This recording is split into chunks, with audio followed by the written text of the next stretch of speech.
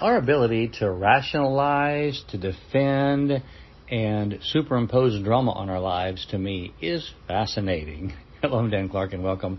Yes, it's interesting how in our human brain that we will defend and rationalize any one of our behaviors, and yet it's just absolutely bananas, especially when we know we have the power within us to actually choose and to create life in a different way. We can choose to create our own realities.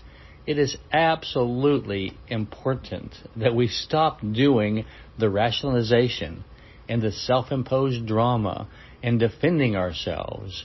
Just start creating the world that you want to by being wise, making wise choices, and not defending or explaining or rationalizing. Just change your behavior and accept the things that you've done as being true.